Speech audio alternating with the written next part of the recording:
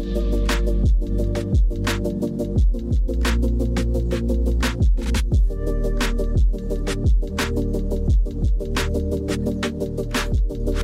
right, everyone. A few months ago, I met in person for the first time with Dr. Mindy Pelz. We had been talking previously about a very special customer she's working with, I should say patient. And we met in person, and we each other didn't know what we did, right? We kind of started thinking and then talking, and then things kind of melded and realized there's these two halves of what's going on. And that's women's health, which in my opinion is the area that needs the most support.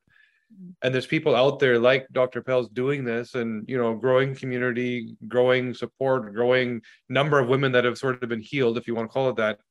And there's this gap that's being filled. And first of all, thank you for joining us here. Oh yeah, no, I'm so excited to have this conversation. I love what you're saying, because you're right. It was like, I felt like I met a hormonal soulmate when you and I first started talking. It was like, oh my God, you have a whole nother level of hormones that I haven't really even discovered. So I'm really excited for this conversation. And I felt the same way, because whereas we look at the innate, like, here's who you are, here's your map. So we can kind of figure out your architecture, and we can predict what you're good at, what you're not good at. But then what do we do? Right. And we know a little bit about what, and you've gone along and you've been healing women, and you're now in your fourth book, I think, right? Yeah. Fourth book, and in contract with Hay House for the fifth book, which will be on the female brain. That's amazing. So, and just, you're slowly chipping it away and telling the story in full in terms of here's how women need to be dealt with. And it's awesome, because that's the biggest gap in healthcare right now. So it's what you're doing is amazing. So right behind you, I see something, that giant pile of books. This one, the prettiest book on the shelf. Yeah. Fast Like a Girl. But this is what's coming out. Why Like a Girl? Yes, why is that necessary? Yeah, okay, so it's funny, there is a little bit of a story behind the title. And then I'll explain why we chose to write a fasting manual for women. But there's this big gap, as there's this big gap in healthcare in very specific lifestyle information for women. And I watched this whole movement of fasting appear, and I watched all these amazing fasting books come out.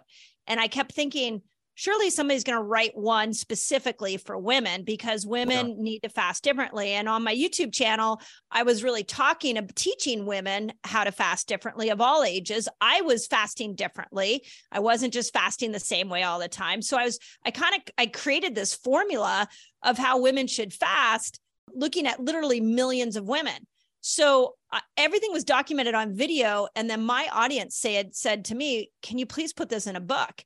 And so, as you know, writing a book is not like the easiest thing to do.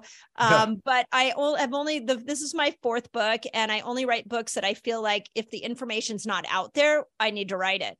So I ended up starting to write it. And originally it was supposed to be called The Fasting Fix for Women. Right. And that was kind of the slant I was going with. And one day I was running, and I'm like, no, it needs to be like throw like a girl, fast like a girl. Like, it needs to be like, we talk so much about women's physiology being different. Why are we trying to do things similar to men? And I actually ended up long story short, I ended up going to a relative who teaches feminist philosophy.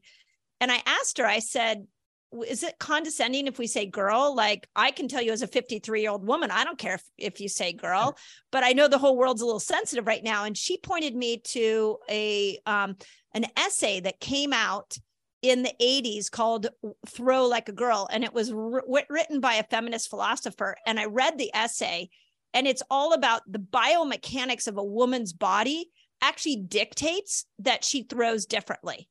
So the goal would not be for a woman to throw like a man. The goal would be for her to throw like her own body. And that, to me, is what Fast Like a Girl is. The goal is not for you to fast like your husband or your brother or your son or your best friend if they're male, but the goal is for you to figure out how to fast for your womanly body. And that's how the title was born. So this is true, unfortunately, in everything. Right. Meaning, like, we talk about something like Alzheimer's and dementia. And 80% of, well, it's like 85, 90% now of the research dollars are spent on men and a very specific cohort of like Western European white males. Right. And then you're Crazy. wondering, why are women suffering so much more? Yeah. Because you didn't study that half of the population. Yeah. Yeah. And you're trying to take this and apply it here. And it's true for everything, including something as simple as throwing. Yeah. And the other thing is that, and this is what I hope this book does, is that we haven't given women the opportunity to speak out and say that they are suffering. When I was in clinical practice for so many years, I heard so many women that came in and they're like, I'm depressed. I can't sleep. I think I might get divorced. I don't know why my brain is thinking like this. I have pain. Like, they list off all these symptoms. And they said, I went to my medical doctor's office and I told him this, and I left with an antidepressant prescription. And so what I'm hoping, and this is why I love that we are aligning our work together, and I appreciate you really bringing this conversation to the world, is we got to at least let women open up and tell us how they're suffering so that we can step in and we can help them. So what you just described is the thing that took us from we're a research company to we need to help the world and be consumer facing. My niece had multiple anxiety attacks, and the last one, she actually ran away from home. Wow. And when I say run away, she was like a sweet, innocent girl. She was like standing across the street, but for her, that was running away. Now that's big. She left the note. The impact was there. She left her big dramatic note. So, and really what we found when we looked at her hormones, there's this, the first sort of few days when your hormones are at their lowest possible, she had this very deep, I should say, trench where she goes into where she's far beyond the typical woman in terms of how low the hormones go. And so that delta value is much bigger for her. And so that circadian rhythm looks more like this as opposed to like this, right? Wow. She also has the worst vitamin D response. So her ability to convert D2 into D3, horrible. To transport the D3 to the cell, horrible. The ability to bind it at the cell, horrible. So all three steps of that metabolic path, she doesn't do well. And this happened during peak COVID, where all these kids were being homeschooled, and she got zero sun in Toronto winter, right? And where was she not doing well in her neural pathways was her dopamine oh my gosh. binding was really suboptimal. So that's what triggered. It's this anxiety response because hormones are off. And when you think about hormones, we kind of put it aside as fertility, PMS, but hormones are the foundation for potential brain issues, like so many issues. And we only mask here's your depression pill, here's your anxiety pill, versus let's reverse engineer this a little bit and get to the root, right? Yeah. And, so in that, when I hear you tell that story, and there's so many women that have stories like that, is if you in a normal menstrual cycle, we have these down moments, and the beginning of the menstrual cycle when we first start bleeding is a hormonal dip, and then coming out of ovulation is a hormonal dip. And for a lot of women, it's like the hormones build, they're feeling better, and then boom, it like crashes them down. So one day there's joyful, and the next day they want to commit suicide. And it's very confusing to everybody, but especially to the woman going through it. Second thing that I want to say is that estrogen and dopamine and serotonin are intimately connected. So you need estrogen to make dopamine and make serotonin. And so if she already had that genetic profile, plus at that time of her cycle, she's going to feel it even more.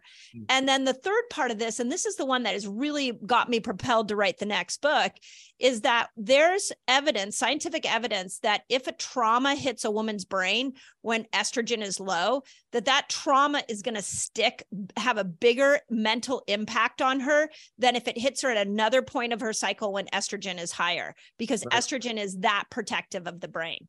Super protective, exactly. And these little nuances, and this is actually something that you talk about, it's like foundational in the book, like fasting to your cycle. That's right. Which is a foundational thing of how a woman needs to think about it. So how does that work?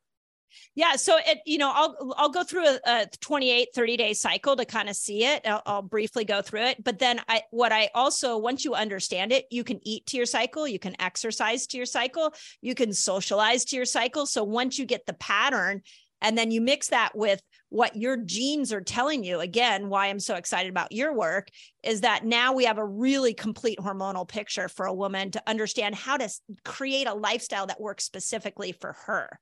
And so that's huge. here's how it works. Day 1 through day 10. Day 1 is the day a woman starts to bleed. You would be shocked at how many women don't know what day 1 is. Right. Like I've taught you, have you had this experience? Like I've talked to more women. They're like, what's day 1? I'm like, it's the day you have to use feminine care products. It's the day you're bleeding. Yeah. So that's day 1. But from day 1 to day 10, estrogen is building. So all your hormones are low at day 1, and then estrogen starts to climb. And then as you move into ovulation, or somewhere between day 10 and day 15, estrogen will hit her peak. Estrogen does well with like low carb. Estrogen does well if you want to do extreme workouts. She's very forgiving when it comes to cortisol. You can have a lot of stress. You can push yourself in a workout. You can be a rushing woman, and estrogen's not going to mind. And that is the front half of your cycle. And fasting is, the longer fast, you can do it during that time. When we get into ovulation, this is another piece that I feel like a lot of women don't know, and men don't know this, is day 10 to day 15, we've got estrogen at her peak and testosterone comes running in. And women get a surge of testosterone in a 5-day period. The rest of the month, it's pretty low. So if you are married to a woman or you're in a relationship with a woman, you might want to know when her ovulation window is, because that's when her libido is going to be the highest because of testosterone. The other thing testosterone does for us is it's our motivation and drive. So if you want to start a new project as a woman, do it during ovulation because you have the hormonal capabilities to do it. Testosterone, there's not, I'd be curious your opinion on this, but the research I've seen shows there's not a lot of foods you can eat to increase testosterone. Testosterone loves fasting. So it does really well with fasting. I don't know if you've seen other. So there's one food that I know, and we have seen 100% fasting drives testosterone. It drives this it depends on your hormonal cascade. There's some women, and I want to ask you about this. There's some women where it actually does the opposite, where it leads to this fight or flight response. So in men, I'm starving, there's problems, war is coming, battle is coming. That's what we're wired for ancestrally. So it creates this drive. It creates a growth hormone, testosterone boost. In some women that are more estrogen dominant, it's like, oh, I need to protect the children. I'm going to become more estrogenized and store fat. Right? Oh, interesting. We see this sometimes. And this is where you have these nuances where, again, personalization. But when you map the cycle the way you do, those type of swings are going to be less problematic for people because they're already doing kind of things according to their flow and cycle. But the one food we've seen that boosts testosterone is raw onions. Oh, really? Yeah. And I don't know what's going on there, but Andrew Tate everybody knows who he is now. He eats 4 raw onions a day. He says no protein powders, no hormones. I eat 4 raw onions a day, and that's my thing. And since he's been doing that, it's been boosting his testosterone levels. So that's one thing. But there's supplements you can do also that kind of block the different pathways and conversion and give you a pool of what you want. So sorry. I love this. I would say, again, you have to think about, I love going back to this primal idea of because the hormones really take us back to what we primally need. So I love that thought that men, it would rise because they got to go out and find food. They've got to get prepared for war. And in the cave person days, they often had to go far to find food. And what I would say to your comment is around some women take estrogen converting into fat. And I think you said estrogen converts. Yeah. You have to look at estrogen in balance with progesterone. Right. So progesterone keeps estrogen in check. So I'd be curious do you have markers on the DNA test where you can look at where progesterone is? Because they're like twin sisters that have to sort of, they navigate each other. So if your estrogen is turning into fat more easily, then I would say first look at progesterone. So look for that balance between the two. Yeah. The The analogy that I learned years ago that I like is think of estrogen as like the fertilizer for your grass, and you put in to make the grass grow. And then the progesterone comes along and mows it. So progesterone sort of makes sure that estrogen doesn't get out of control. So during that ovulation window, you have estrogen at its peak, testosterone at its peak, but you have a little bit of progesterone. And if progesterone didn't come in, then estrogen could get out of control. And then your body, the way it uses fat is as storage for things that are excess. So your body would just say, hey, we've got too much estrogen here. Let's go ahead and store it in fat. So that makes sense based on who we've seen, because when we see what we call phenotypically, here's how the genes represent what we consider to be estrogen dominant. And it's coincidental that we're landing on exactly what you described, is when the progesterone pathway is low and it's the estrogen pathway is dominant. And whenever we see we call them co-dominant, meaning that you don't have the phenotypic traits of what we call estrogen dominant, meaning the body type. And so that it's exactly what you're saying in terms of the genetic map equaling these traits. So, but we never thought about it the way you're saying it. Yeah. Yeah. And so it'd be interesting, like with your test, to be able to see, okay, if we know this is your pattern, then, instead of just looking at estrogen in a silo, let's make sure we're supporting progesterone. So it can, if genetically you're going to be predisposed to this high estrogen, let's make sure we're supporting with progesterone to keep her balanced. Yeah, for sure. Yeah. And that's the thing. That's the thing about hormones. They don't work in a silo. Yeah. They work as a team. So that ovulation window, in the book, I called it the manifestation phase, because I feel like if women understood how powerful they were when those three hormones came in, an underlying feeling for a lot of women is I'm not enough. That is a real common female trait, I think, for humans in general, but especially women.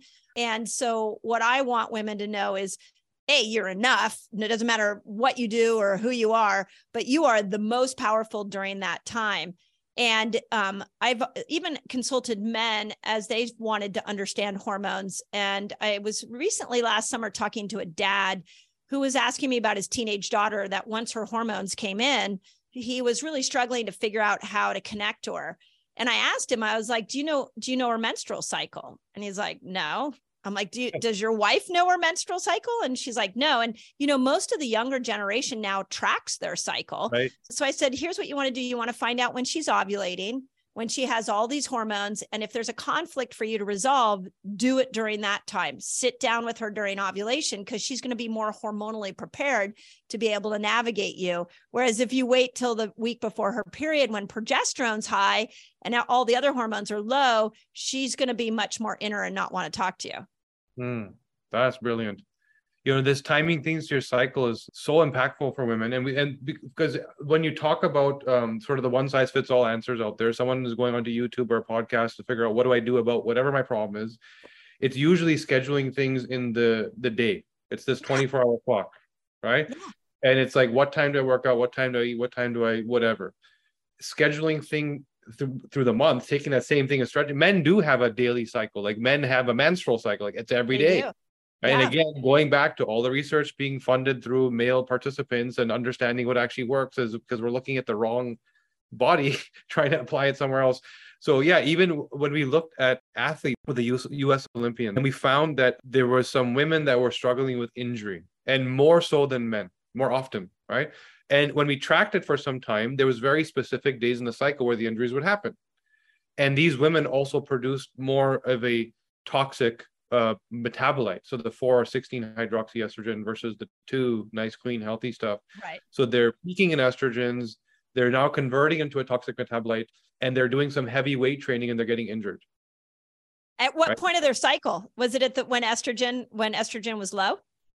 So it's third, fourth week. Yeah. So it's funny. You and I have never talked about this. And this is like one of my next things that I want to bring to the exercise world is, why do we have a weekly schedule for women? We should have a monthly schedule. And the monthly schedule in general would look like, you can go high cardio in the beginning, like day 1 through day 10. When you move into ovulation, when estrogen is at her peak, the tendon or the ligament, the part of the muscle that attaches to the bone, is very, very stiff. Yeah. And the tendon is very, very loose. So you're actually prone to injury because of the stiffness of that ligament during ovulation. But then when estrogen is low after ovulation and the week before your period, estrogen actually helps you make collagen. So you don't have as much collagen to protect you against cartilage damage. So as you move into the back half of your cycle, you should be taking, you can do weights just slower, not a lot of jumping around.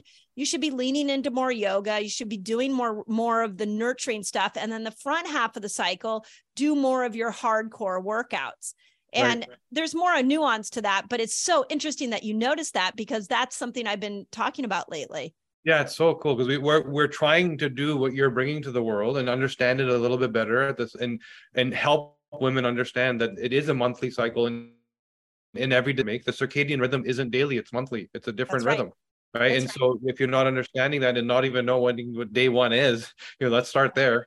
So it's really cool. And the book helps people guide through that. So now, are there days where you shouldn't fast? Yes. Based on the cycle? Yeah. Yeah. So here's the best way to look at it. And this is why women have to do it different than men, is that when we look at estrogen and progesterone, I call them twin sisters. We look at them like they're twin sisters with vastly different personalities.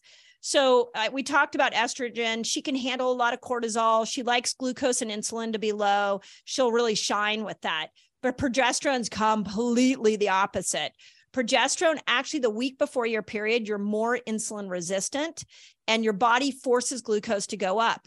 Now, ask any woman, what do you crave the week before your period? They crave carbs, and we crave chocolate. And if you think about that in sweets, well, that's the brilliant body trying to tell you, give me more glucose so that I can make sure that I can make progesterone. The second thing that progesterone doesn't like is cortisol. So I always say when cortisol goes high, progesterone becomes shy. So when we look at fasting, there's two things you're doing. You're lowering glucose and insulin, and it's like exercise. It has a cortisol raising effect to it, making it not a good thing to do the week before your period.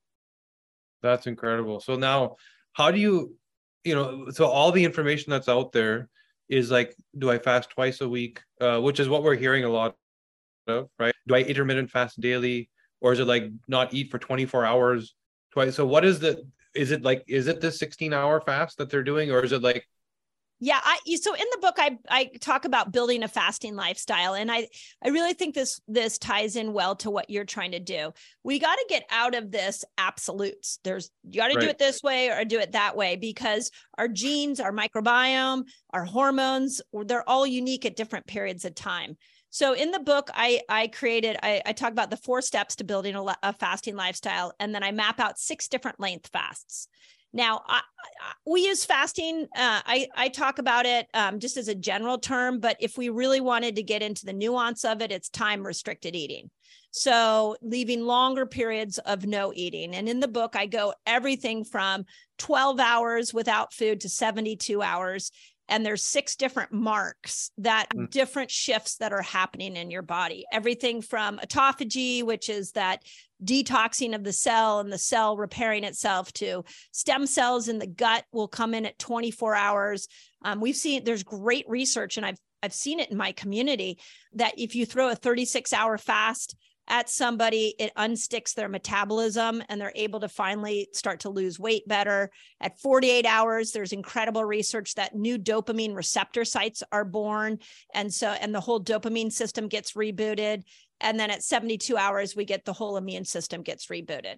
So it's really about what are you trying to accomplish? And in the book, I show you how you choose which fast and time it now to your cycle and create this monthly program for yourself. Yeah. And that's a big question, because like you said, there's some women out there not knowing what day one is, and some are not. Okay, this sounds interesting. You figured out how a woman should fast, but why do I even need to fast? I don't what is this for? So what you just spoke of is a foundational, here's how your body is, the terrain is better. But are we also saying that, your fibromyalgia, your endometriosis, your PCOS, is it dealing with all of that stuff too? Yeah. You know what? So actually, I can't believe we've talked so much and I have so much more to talk to you about. So have you heard of the thrifty gene hypothesis? No. Okay. So in research for the book, I came across this hypothesis, and the hypothesis is that if we go back to the cavewoman days, that in order to survive the harsh conditions, meaning they would go weeks, months, maybe without food. In order to survive that, there was a genetic profile, and it's called the thrifty gene. meaning that your genetics are able to make ketones easier. You're able to survive without food easier. And out of that cave person day, the human that was able to survive those harsh conditions have this gene, and that gene is still in us today. Now, it would be interesting. That's sort of a sort of, code name for it. I bet we could figure out the actual gene name if you and I like looked into it. Sure, yeah. And then I bet we could look at your test and say, gosh, you know what? If it's this gene, then we could look at people who have it and see if we've genetically morphed even beyond that. But the belief is that most people have this gene in them today, and that when we're eating all day, we're actually going against our genetic desire and blueprint. So most humans are made to fast because that's what's in our genes as of today. So I'm not going to sleep tonight until I find this. And I hope we're testing for it. And I'm going to go back, because there's some genes, by the way, most of them don't have a single purpose, right? So we may be studying it for one thing, but it's known to do other things. So there isn't anything we report on for this, but there are genes we look at, for example, metabolic rate, UCP1. Like there's some women that just feel cold all the time. Yeah. Right. It's like, I always need a blanket. So that is also tied to metabolic rate. The same gene, thermoregulation, my ability to actually manage my temperature as per my environment and be equal to it, also is my to match my metabolic rate to my diet changes. So if I have swings, there's some people that don't catch up to those swings as efficiently. And so the fasting might be more impactful for that person, because it's kind of a shock to the system. Yeah. And then we look at obviously the things like hormones, but there's also genes. And anyways, really cool. I'm going to look that up. And so one question I have for you, just for my geeky brain, is that are there genes that we all have that are not, like, everybody has a certain amount of genes that we can say every human has these genes? Yeah. So the Human Genome Project just got concluded this year. Oh, really? They mapped out the entire human genome. So a human genome is static. This is what we look like, right? Here's all the genes that make up our human instruction manual. So that's already sort of determinate. Now, what version of each gene we have, that can be variable. And so this gene you're talking about is probably a particular variant of it, meaning the hyper efficient version of it. It already exists in the code. So it's not that you have it or you don't have it, but how quickly or efficiently or what version or quality of it you have. There are some genes where you can have what's called a copy number variation, meaning that it's the code, the gap is there. There's the slot where it was supposed to be, but mom and dad didn't give it to you. Or mom gave you a copy and dad didn't give you a copy. So you're missing half the instruction. Sorry, one place where this is really implicit is in the gut. And this may really apply to the work you're doing, and even somebody considering fasting. GSTM1 is a glutathione gene that's protective of the gut. So when you're going out there eating your average American food, which our listeners maybe not, but the average American is, all that comes along with that food that is meant to be cleared, blocked, detoxified, according to our data. Now, keep in mind, our data is people that have an issue that they're trying to resolve. So somebody that has something broken that needs fixing, 49% of those people that came to see us in our sort of the 7,000 people we researched had 0 copies, completely missing. Oh, wow. Right? 46% had 1 copy. Okay. 50% capacity, which shows you how deeply rooted the gut is to optimal health. Because whether they came from migraines, eczema, fibromyalgia, infertility, whatever it was, 95% of the people were suboptimal in this one particular gene pathway. Yeah. Fascinating. Yeah. So then my other question to you would be, if you see a genetic profile of somebody who is born to fast, that like you have all the markers showing you will thrive with fasting. Back to your other question, one of the things that I see is that sometimes we think of fasting as like this diet fad. And I don't look at it that way. I look at it as actually it's like sleep and exercise. Like your body actually needs it to survive. But if you have a genetic profile that shows you're going to thrive with fasting and you're not fasting, to me, that's going against your genetic design again. Yeah, I think if you look at human biology and you look at the genome, everybody is meant to be hungry. Everybody. Wow. It's a blanket statement. The difference is the efficiency at which we deal with all of the functions that happen when you're hungry and the difference between how they can individually survive without food.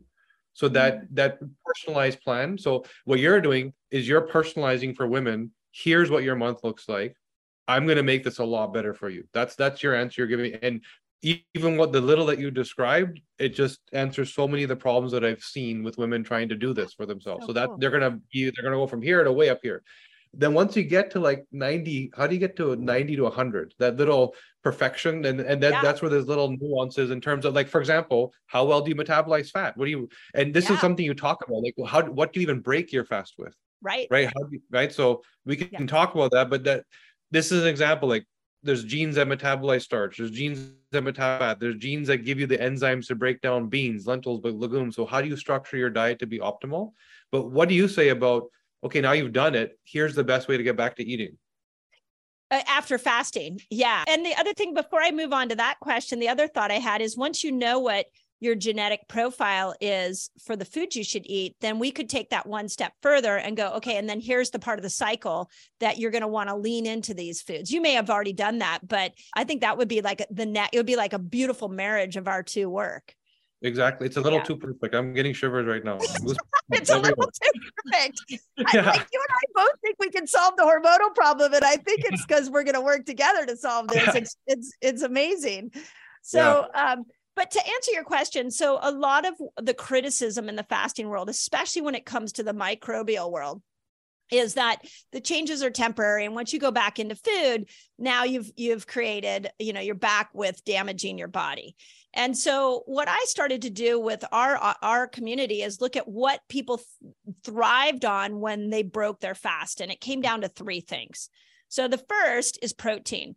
I really strongly feel like, especially women, we need to be eating more protein to build more muscle. Now, in light of this conversation, I'm like, if you're genetically programmed to eat protein, are there certain people that are genetically programmed to eat protein? Well, there's two things with that. It's the fats that come along with proteins, the saturated fats. Definitely, we see big swings at people that go on the keto diet that were not designed for it and feel horrible. Mm-hmm. Some people thrive. And it's also the charring. You're cooking meat. You're often barbecuing, grilling, and the blackened stuff that you have to deal with, and the ability to detoxify. So for some people, that can make them sick. And the third thing is the histamine response. So when it comes to meat, especially one day meat in the fridge, they unfold, right? So when it's like left over, so that's another area where some people struggle and they can't figure it out. So you can be a little precise about, in general, yes, everybody, protein. Yes, right? Yeah. And how do you handle it? Yeah. And from the fasting perspective, we have to remember that there's going to be some version of autophagy your body's going to click into when you fast. Now, I think of each one of the healing of these 6 different fasts as like a switch that gets turned on. So like intermittent fasting, 12 to 16 hours or 13 to 16, somewhere in there, we see growth hormone go up, testosterone go up, inflammation come down. Autophagy kicks in around 17 hours, but it's like a dimmer switch. It's like it starts to slowly turn on, and it may even turn on earlier than that.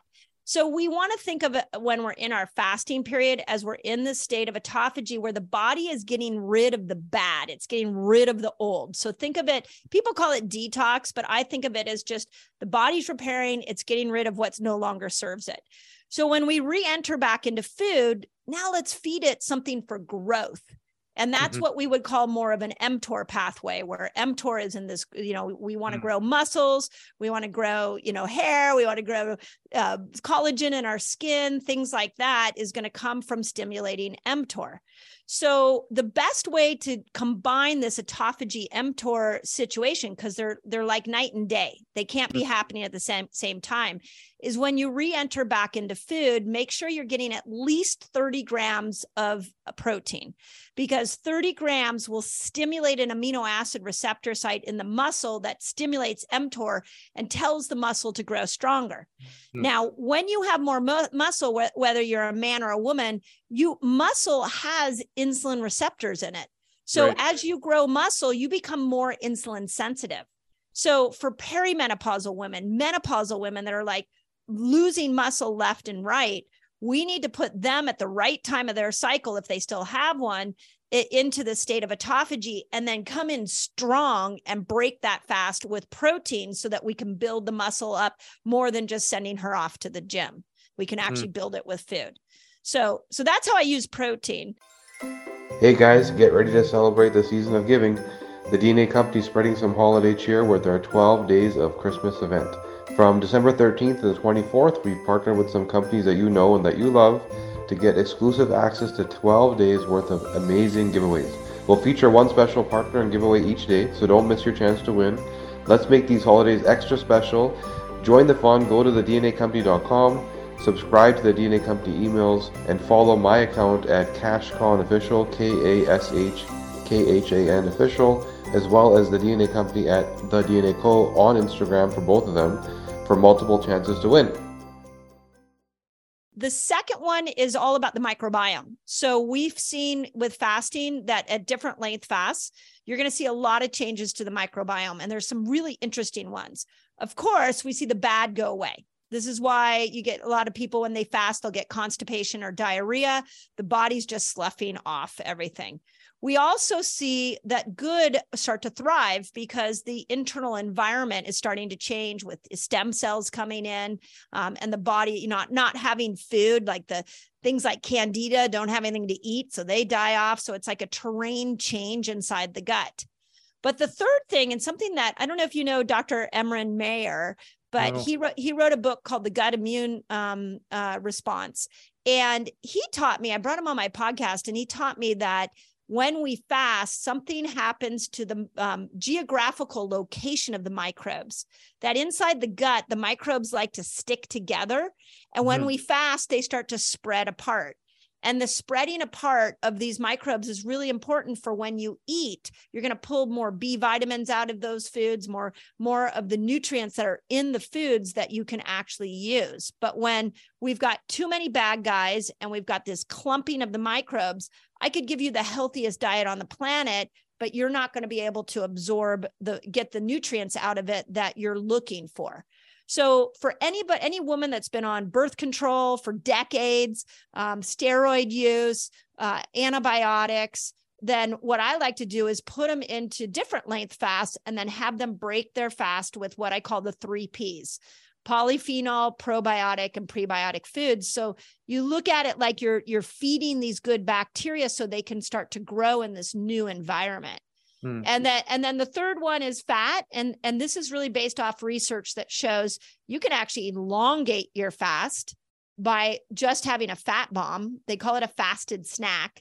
And you can just like, if you want to go 24 hours and at 12 hours, you're like, I'm hungry. If you just have a bunch of fat, like nut butters, even though it has a little bit of protein, an avocado, this is why MCT oil and coffee works. That if you don't spike your blood sugar, you'll still get the same metabolic benefits of eating. Yeah. So a fat bomb allows you to curb the appetite without breaking like the caloric restriction thing. Is just your body doesn't even know what happened. Yeah. There's actually a study that I quote in the book, and I have a whole section on the fasted snack.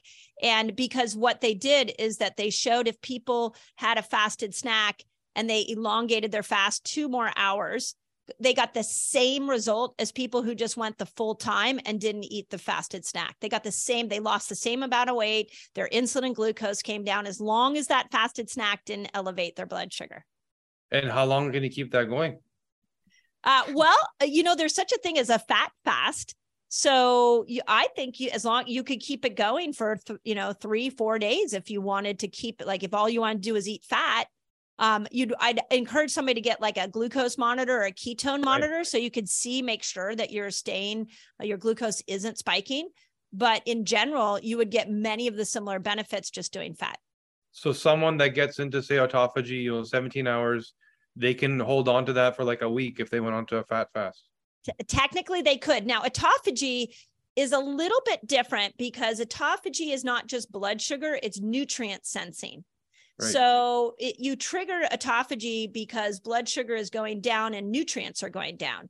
So the fat bombs are hard to find. So if you, like, my favorite is a keto cup. It's just pure MCT oil and cacao, and it's yummy. So there's no real protein in it. So it doesn't have the amino acids that like nut butter would have or bone broth would have. So it will help you elongate that fast, but not take you out of autophagy. So the fasted snack would really matter if you wanted to stay in autophagy for a week. We keep finding these weird genetic traits. As the more we dig, the more interesting stuff there is. So I'm going to test this on myself, because we found that brown people like me, meaning South Asian, Indo, Pakistani, Afghani, that region, trigger an insulin response from saturated fat, equivalent to Western European on starch and sugar, which is a really unique nuance. And it only happens in this one region. So we don't know why yet. The genes that drive that, we know the outcome. It's been measured and proven, but we don't know why. And this is why there's so much heart disease, because imagine eating fat is like eating sugar. So we genetically, the hearts are actually very healthy. The endothelium is a little off, and this sort of phenomenon of fat triggering. But I'm going to test it, because I think if it's like you said, the challenge is we don't want it converting into glucose, and that's what ends up happening with something going on in my genetics. I don't know what it is, but I'm going to test it and see. Yeah, test it. Yeah, that's a really, really cool. So do you do MCT oil? I would in this case, yeah, for sure. Yeah, do you do coffee? I don't drink coffee, so I'll have to figure out what to put it in. I don't know. Yeah, put them in, or I don't know if you do any of the mushroom coffee that's out there that doesn't have caffeine in it. That makes sense. Yeah. Tried a couple of those things. So we'll try it. Yeah, this is awesome. And then I cut you off. You were still going on about. No, I think, again, this is why it's like, I mean, the world's getting an inside view of why you and I are geeking out on each other's work, because, there's so much nuance to fasting. And as the trend has really become mainstream, we've got people that are like, my life is changed by fasting. And then we have people that are like, but wait, I'm not getting the result with fasting. And, so then, and this is what happened to women, is we got to this place where people were like, well, women shouldn't fast. As that was coming out in the media, I was thriving with fasting. I was getting my perimenopausal symptoms under control by fasting and by varying my fasts. So when I dove into it, I was like, wow, there's so much nuance here for you to customize fasting. And when I hear you talk, I'm like, and there's another layer. And this is why in medicine in general, we need to get out of this one size fits all. Oh, yeah. But especially for women. Yeah, especially for women. It's just the relief, that sigh. Can't wait for that global sigh of relief, Right? Here's the app that does my stuff, and this is me, and it's not about what everybody's saying about it. So you actually just reminded me of something where so just like you said, that when it comes to the gut, the fasting allows for this environment where the flora can sort of expand and, jurisdictionally move around and be, ideal. The same is also true of the flora you don't want, meaning that there was a research project here in McGill, which is in Montreal, a few hours from us. And they were looking at the connection between the gut microbiome and fibromyalgia. And they were trying to sequence, just like you sequence genes, this gene equals this. They were trying to do the same with the gut. The gut's a little more complex. And so that type of thinking usually doesn't lead to a definitive answer. And so we jumped in to bring our functional thinking to what they were doing, to see what are we seeing that they can't see. So what we saw was that they were right, that there was a certain strain that was connected to fibromyalgia in women. Well, they didn't understand it wasn't a strain causing it. What was happening is this particular strain of flora is not what we're meant to have. And why was it then there and flourishing? Because the foods these women were eating, high in refined sugars, were feeding that particular strain. And now that strain was thriving. And what that also means is the other strains, the other flora, which you want that are protective, are not thriving because they're not being what they need, right?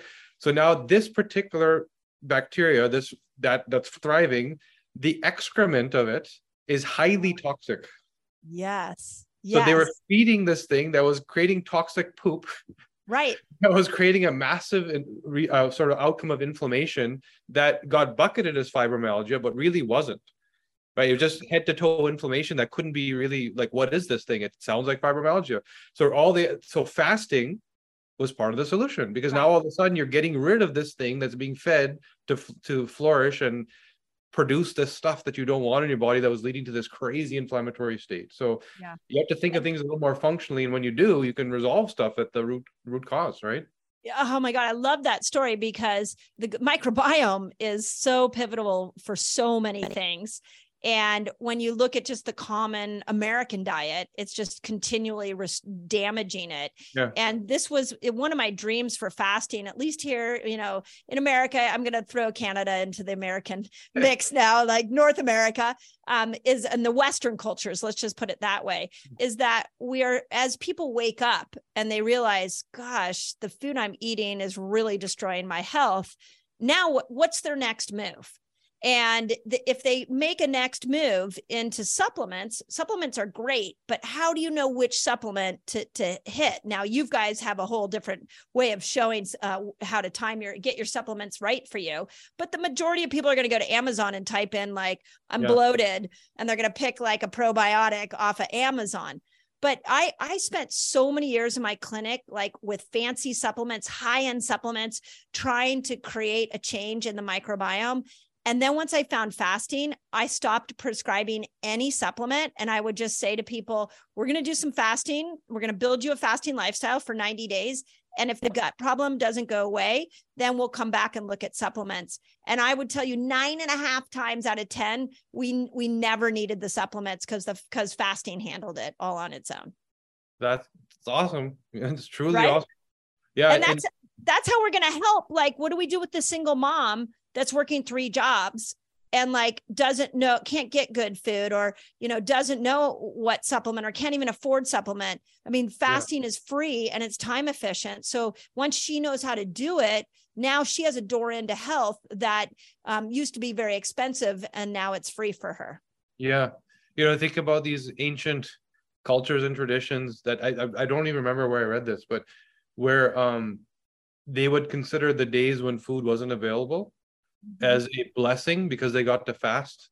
Yep. You know, so, and that was the reality of way back when, where you didn't know what you were going to get. And there's certain days where it wasn't happening. Somebody would come back from work with an empty bowl, you know, and that, okay, we're fasting today. Great. Because now we get to connect with whatever we believe in. Right. Oh, so amazing. If a woman wants to start, is it like, here's the instruction, get up and go? Or do you have to build up to it? Is there like this phase where there is? Okay. Yeah. So in the book, I have I call it a pre-reset. I actually did a 30-day reset, fasting reset, where you just time the point of your cycle that you're on. And then you would just go 30 days through, but you're going along with your cycle. So, and I explain it all in the book. And then I have a 2-week pre-reset, the things you're going to do 2 weeks leading up to this 30-day experience. And I'll give you a couple ideas of what they are. For starters, you're going to need to make some good lateral food changes. To your point, we talked about oils. I think that oils are the thing that people get wrong the most. And getting the inflammatory oils out and swapping in the good ones. I have lists in the book about what all those are. I also think when we look at carbohydrates, that we, of course, love the refined flours and sugars, but what the keto movement got wrong is that they villainized all carbs, and they said carbs are the enemy. I don't believe all carbs are the enemy, especially hormonally. I think women should focus on nature's carbs. Like, we don't need to get rid of fruit and squashes and root vegetables. There's a lot of healing in food that comes out of the earth. But what we need to do is get rid of the man-made refined carbohydrates. And if you do that and you just switch over to nature's carbs, then the next day, and as you start to go into fasting, it becomes easier and easier. And then the last switch that I encourage is that you really start to just stop looking at when you wake up in the morning as, okay, I'm gonna have my coffee, I'm gonna have my breakfast, and then maybe I'll eat every couple of hours because my energy goes down. Or a lot of women think they should speed up their metabolism. It speeds up their metabolism. We have to start to look at eating as a compressed time. Mm-hmm. So for example, I did today at noon, I knew I had a break in between interviews. And so my brain said, okay, I'm going to open up my eating window. I've now been fasting 17 hours. I'm going to open up my eating window. And I went into protein and vegetables. And then I'll be snacking throughout the afternoon and have one more meal before at night. So we got to get out of the all day eating and create a window of eating, leaving a longer period for fasting. So, and then so when you go on Instagram today, right, or TikTok or whatever, You're getting hit with all these fitness influencers that are giving their advice for what worked for them. And one question we get, so I don't know what your answer to this, because I don't know the answer. I train, I want my giant booty, and there's a certain amount of protein I need to eat, right? How do I fast? Because I have to work out in the morning before I go to work. I need to eat right away. So how does this relate to the sort of the workout cycle? Yeah. And so there's so much nuance there, but I'll give you my favorite one, a way to combine fasting and food and working out to build muscle and performance. And I've seen it work over and over again. So you work out in a fasted state. I found that most people like to work out in the morning. If you are like, I could never work out in a fasted state, and you work out in the morning, try eating a really protein packed dinner. And you might be surprised at how much more power you have in the morning. But you want to work out in this fasted state. And then when you come home, you want to go into protein like immediately. So I'll give you an example. Like on the days that I work out at 6:30 in the morning, those days I won't fast as long, because I'll come home and I'll have a protein shake, or I'll have eggs or something that has 30 grams of protein in it to build up my muscle. That's the purpose of it. But then if you continue throughout the day, and I'd be curious genetically what you find with this, the research shows that protein to build performance and to build muscle is best when we divvy that protein up every 2 to 3 hours. So it's called protein cycling. So every 2 to 3 hours, you do another 30 grams of protein. And by the end of the day, I do believe that if you're trying to really improve athletic performance, build muscle, so a pound or a gram of protein for a pound of body weight is really beneficial. I don't know what it is in kilograms, but in general, we don't need enough protein, but you want to divvy it up throughout the day. And then that's going to allow you to get the most out of your workout. So you have the power to work out. You've now used your nutrition to build muscle, and you've fasted to be able to burn fat and lean yourself out. And we used to, in my clinic, we would have like 50-year-old Spartan racers that were killing it in competition, like new records, because they would use that principle around some of their tougher workouts and around their competition. Instead of protein loading, it's carb loading, they would do the protein cycling the days leading up before it combined with the fasting. That makes sense. So really, the answer is you should be eating right after training. So there are some people that say that I still work out in the morning, but I'm still fasting, so I'm going to eat at 1 p.m. Yeah. So they're really, getting the benefit of their work. So it's timing, really. You either have to shift your workout time, or you're not fasting every day. Yeah. And it's what you're trying to do. If you're just working out for mental health, or you're not like trying to change your physique in a dramatic way, or you just, you don't have a real big fitness goal, then you can keep going. But if you're for muscle specifically, you really want to build up do the formula that I just said. And the best example I can use is that I do a lot of yoga. And the yoga community that I'm with, we've been doing yoga together every Sunday morning for years. And one day, this 60-year-old woman came over to me and she goes, Mindy, what are you doing? Like, your muscle is growing. What workout are you doing? And at the time, I literally was just doing yoga. I was doing no weightlifting. I wasn't doing anything, but I was testing out the protein cycling mixed with the fasting. And to have somebody else tell me that they could see a difference was like, wow, that's incredible. So you're just poking at a really cool fact that we figured out. Excellent. Which is that, so the androgen receptors that bind the testosterone for you.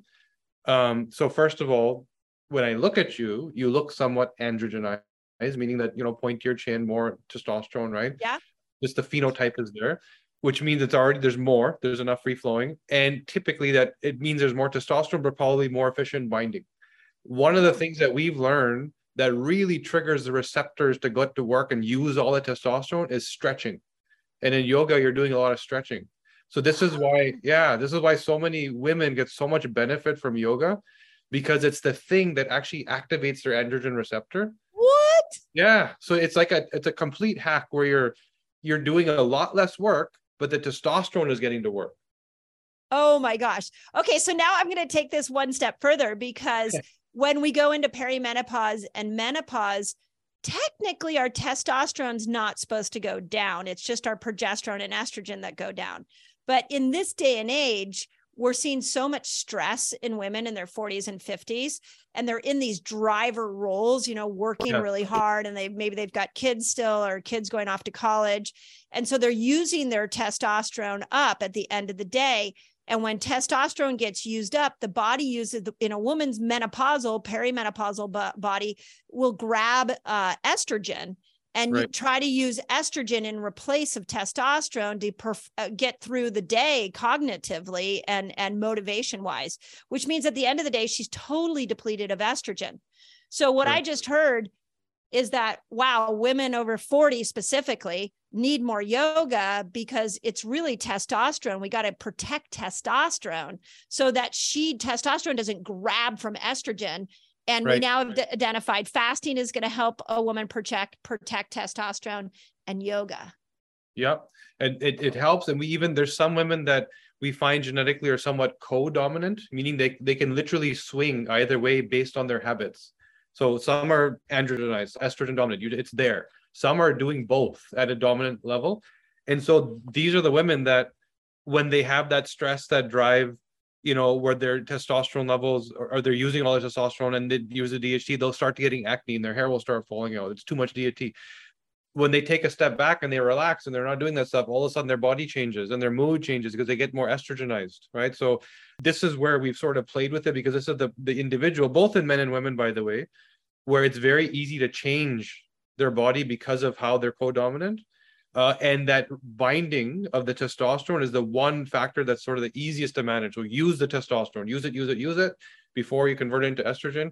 Another thing you said about the one more hack, I'm going to tell you. This is like I hope everybody else is enjoying this as much as we are, because I'm like, wow, that's so cool. Okay, I forgot another hack, I forgot this was for other people. I thought this was... Are we still recording? I totally did too. So another thing we learned, that thing you talked about with the stress, right? So I'm grinding. There's too much going on. It's stress is like driving in something that I don't like, right? That's stress. Right. Yes. Right. When it's painful, that's stress. But the same amount of effort, the same amount of drive without the pain is not stress. Yes. Right. So when you do that, it actually calls for more testosterone. So think about the warrior mentality, the athlete that is kind of leaning in, wanting to do it, that calls the body to develop more testosterone. And that heightened testosterone creates more drive. And that more drive creates more testosterone. And it's just a vicious cycle forward until you're this athlete that's like screaming at the hoop, like, when you get to that level. The opposite is also true, by the way. When you lean back and it's like, I'm not interested, this is scary, I don't want it, testosterone levels drop. And that causes you to do more, to like lean back and you kind of go back the other way. So all I'm saying, to your point, is for that woman that wants to do what you did, which is I have these great, beautiful, lean muscles from my, whatever I do, what my habits are. Yeah. If you have that stress or whatever, lean into something that gives you a sense of reward, right? Whatever it is, that work that you enjoy, that you want to do, the hobby, the sport, the whatever.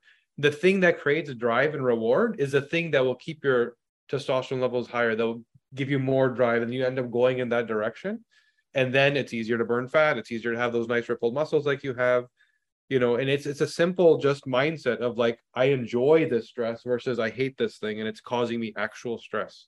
So does that play out in workouts, or it probably plays out in everything? It's your day, your daily. Yeah. Okay. So the other interesting part of this conversation is I had multiple conversations this year with John Gray, who wrote Men Are From Mars and Women Are From Venus. Right. And he strongly feels that when women are in this driver role right now, that when we've been using testosterone all day, in order to reboot testosterone, we need to dip into bringing estrogen, actually getting a surge of estrogen at the end of the day. And how we do that is by doing things that bring us joy. So to your point, I'm thinking, okay, so let's say I hate my job. I'm a woman. I hate my job. I can't change it. What I just heard is, well, if we're going to bring testosterone up, let's try to find some moments in the day that you like so that the stress isn't as bad. But if I combine what you just said and what John Gray's saying, I'm thinking then it's even more important if you hate your day, that whatever you do at the end of the day that brings you joy, you got to do that for your hormones, and testosterone being the major one.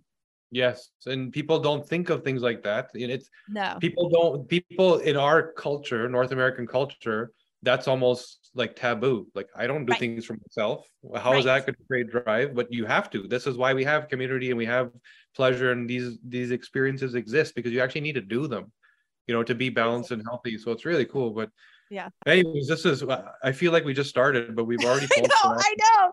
I'm like, this is why we're doing a summit together, because there's so much to integrate here between my work and your work. And like, I want to say, like, I think we found the code. I think we've got the code to help women, because it is. And I also feel like it's discussions like this that need to be had for both men and women so that we can start to understand ourselves a lot better. So so we should let people know about the summit that this summer 2023, whenever you're watching this, we're going to be bringing together 40 plus experts and for various topics, and we're going to, whatever you heard today, we're going to break apart at a much more detailed level, 40 conversations like this. It's going to be mind-blowing, and hopefully that package put together is somewhat of an answer for people. Like, if you go through that, it's like, I now get it, I now know what to do. So that's coming. But today, how do people get the book? Yeah, thank you. I mean, again, I'm looking at Fast Like a Girl as a conversation starter and a door into everything you just heard. You can go to fastlikeagirl.com and you'll learn, I mean, everything you want to learn about hormones, timing your cycle, all of that is in there. There's a 30-day experience in there. We've got an app that's coming out that will be like a companion guide to the book. So you can track your own cycle if you have one, and you can be able to see what fasting foods and even exercises you can do. At some point, Cash, I'm just thinking about this. We got to integrate your stuff into that. It would be really interesting to integrate someone's genetic profile into that. So it comes out December 27th, and let's start this conversation in the biggest way possible. And for my menopausal women, there's a ton in there for perimenopause and menopause as well. Cool. This was awesome. We got to do this again. Yes, let's do it. How about we do it like 40 more times? Yeah. Awesome. Well, thank you so much. Everybody listening, grab the book. This is going to be the work that Dr. Minnie's done. Remember, this is book number 4. So you're getting the benefit of all of what she's learned from before applied into the context and sort of thinking of fasting. So if you're going to do one thing for yourself, do this. It's just like you said, it's easy. It's not even, you're not buying anything. You're not consuming. It's like, remove stuff, right? That's right. How do you do that? So it's the easiest thing you could do outside of, say, sleep, to get your health to a completely different level. So thank you. This was awesome. Oh, thank you, Cash. I can't wait to do this again. It was amazing. Great.